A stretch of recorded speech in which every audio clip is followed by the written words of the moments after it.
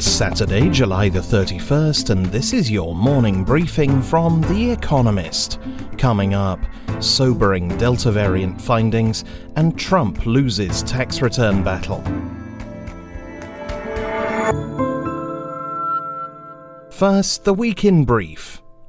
America's Centers for Disease Control and Prevention said people vaccinated against COVID-19, once infected with the highly transmissible Delta variant, may be as likely as the unvaccinated to spread it. A study of an outbreak in Massachusetts showed that 3/4 of those infected had been jabbed. It said Delta is as contagious as chickenpox and may cause more serious illness than earlier strains. The Department of Justice ruled that Donald Trump's tax returns be handed over to a House committee that intends to scour them for potential conflicts of interest. Mr. Trump has fought doggedly to prevent the Internal Revenue Service from releasing his financial records, which, unusually for an American president, he had refused to make public while in office. Notes also came to light showing that Mr. Trump had pressured the Department of Justice to declare the presidential election of 2020 fraudulent. He then told DOJ officials they could, quote, leave the rest to me. The department demurred, having found no evidence of electoral shenanigans. Israel claimed that Iran was behind a deadly attack on one of its oil tankers in the Arabian Sea. 2 crew members, a Briton and a Romanian, were killed when the MV Mercer Street was apparently targeted by drones on Thursday. The details of the attack remain murky. However, if Israel's accusation proves correct, it will increase tensions in the region considerably. The European Union fined Amazon €746 million, $886 million, for failing to comply with the bloc's data protection rules, known as the General Data Protection Regulation. The penalty is the latest blow in a few days of rough news for the firm. On Thursday, the e-commerce giant's share price fell in aftermarket trading after it revealed that sales growth had slowed by more than expected. Personal spending in America accelerated by more than economists had expected in June, with an increase of 1% from the previous month. Meanwhile, a much-watched measure of inflation suggested that prices grew by 0.5% between May and June. The data indicate that America's economic recovery is gaining speed, but some investors fret it comes at the cost of much higher inflation. Oil supermajors reported bumper second-quarter earnings after suffering billions of dollars in losses last year because of lockdowns that shrank demand for fossil fuels. ExxonMobil's profits reached $4.7 billion, while Chevron recorded $3.1 billion. Neither of them plans to increase their capital expenditure. The reopening of economies has caused prices per barrel to surge to the highest levels in 2 years. And word of the week, Webtoon, noun, a serialized comic strip that people can read on their phones. And now, here's today's agenda. Book off. A British journalist is sued by oligarchs. When Putin's People was published last spring, it received rave reviews, not least from The Economist. In it, Catherine Belton, a former correspondent for the Financial Times, sets out a web of connections between the Russian state and wealthy Russians in the West. But a claim was not universal. Some of the people mentioned in the book are suing Ms. Belton and the publisher HarperCollins for defamation. 2 Russian businessmen have settled out of court, but Rosneft, an oil giant, and Roman Abramovich, the billionaire owner of Chelsea Football Club, seem intent on seeing the cases through. Mr. Abramovich is particularly exercised about the suggestion that his purchase of Chelsea Football Club in 2003 was intended, quote, to corrupt the UK political elite. Ms. Belton's representative says, quote, the authorial position plainly leaves the matter open. But this is just one of 26 passages in the book to which Mr. Abramovich objects. The case looks set to roll on.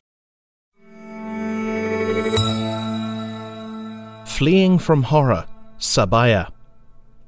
The horrors that were inflicted on the Yazidis, a religious minority in the wake of Islamic State's invasion of northern Iraq in 2014, are being widely told. On Friday, Sabaya, a new documentary named after the word IS used to refer to its sex slaves, was released in America.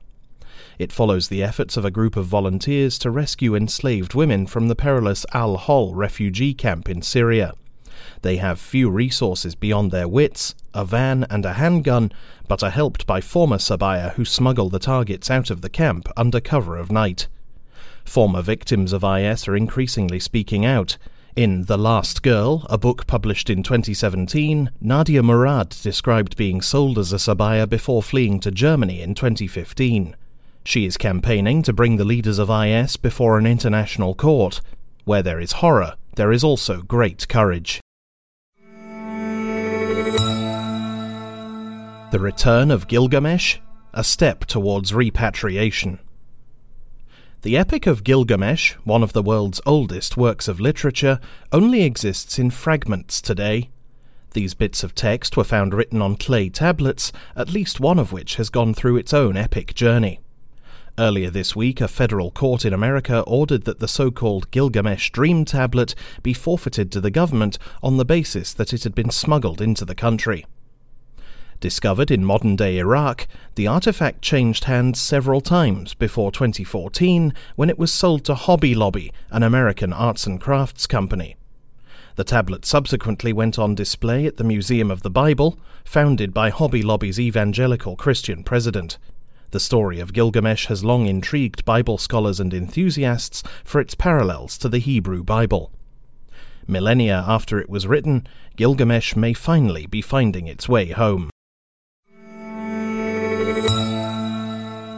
Not easily led, dogs suss human liars.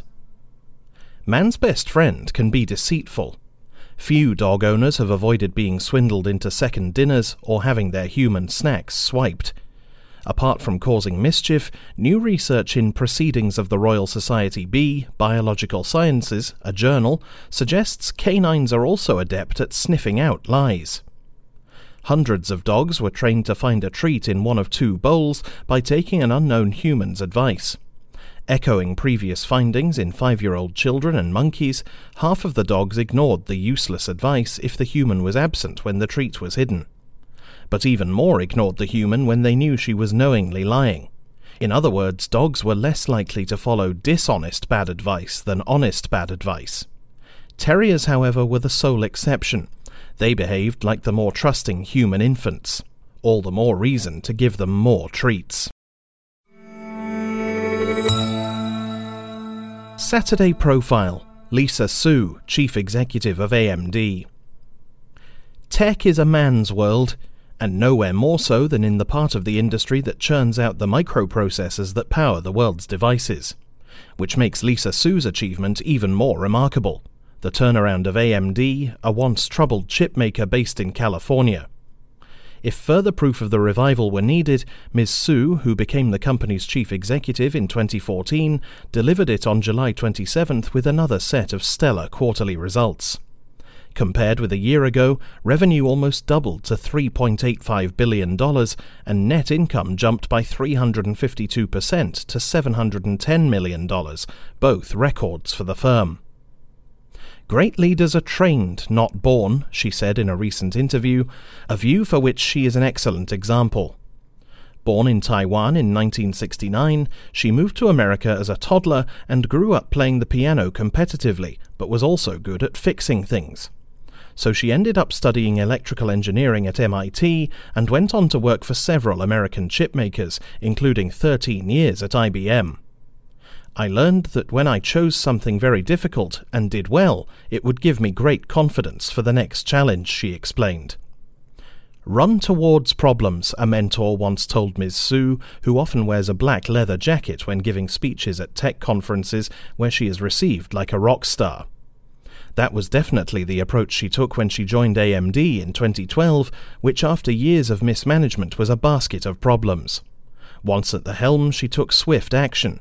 She changed the architecture of AMD's chips, shifted fabrication to TSMC, the world's biggest semiconductor manufacturer, and focused on selling ones for desktops and laptops. Ms. Su will need all the confidence she can muster for the next challenge. After years in crisis, Intel, AMD's big Silicon Valley rival, seems to be getting back on its feet under its latest boss, Pat Gelsinger, who recently announced an ambitious plan, quote, to fight for every socket, referring to the slots for processors in a computer. Ms. Su replied she would do the same. Historically at least, a strong AMD has meant a weak Intel and vice versa. But count on Ms. Su to break that rule too. Finally, here's the quote of the day from Denis Diderot, who died on this day in 1784. "We swallow greedily any lie that flatters us, but we sip only little by little at a truth we find bitter." That's it from the Economist Morning Briefing, available every weekday and on Saturdays. You can hear interviews and analysis from our journalists, including our current affairs podcast, The Intelligence, by searching for The Economist on your podcast app or asking your smart speaker to play the latest Economist radio podcast. And as a subscriber, you have access to each week's full edition in audio. Just download the Economist app on your mobile device to start listening.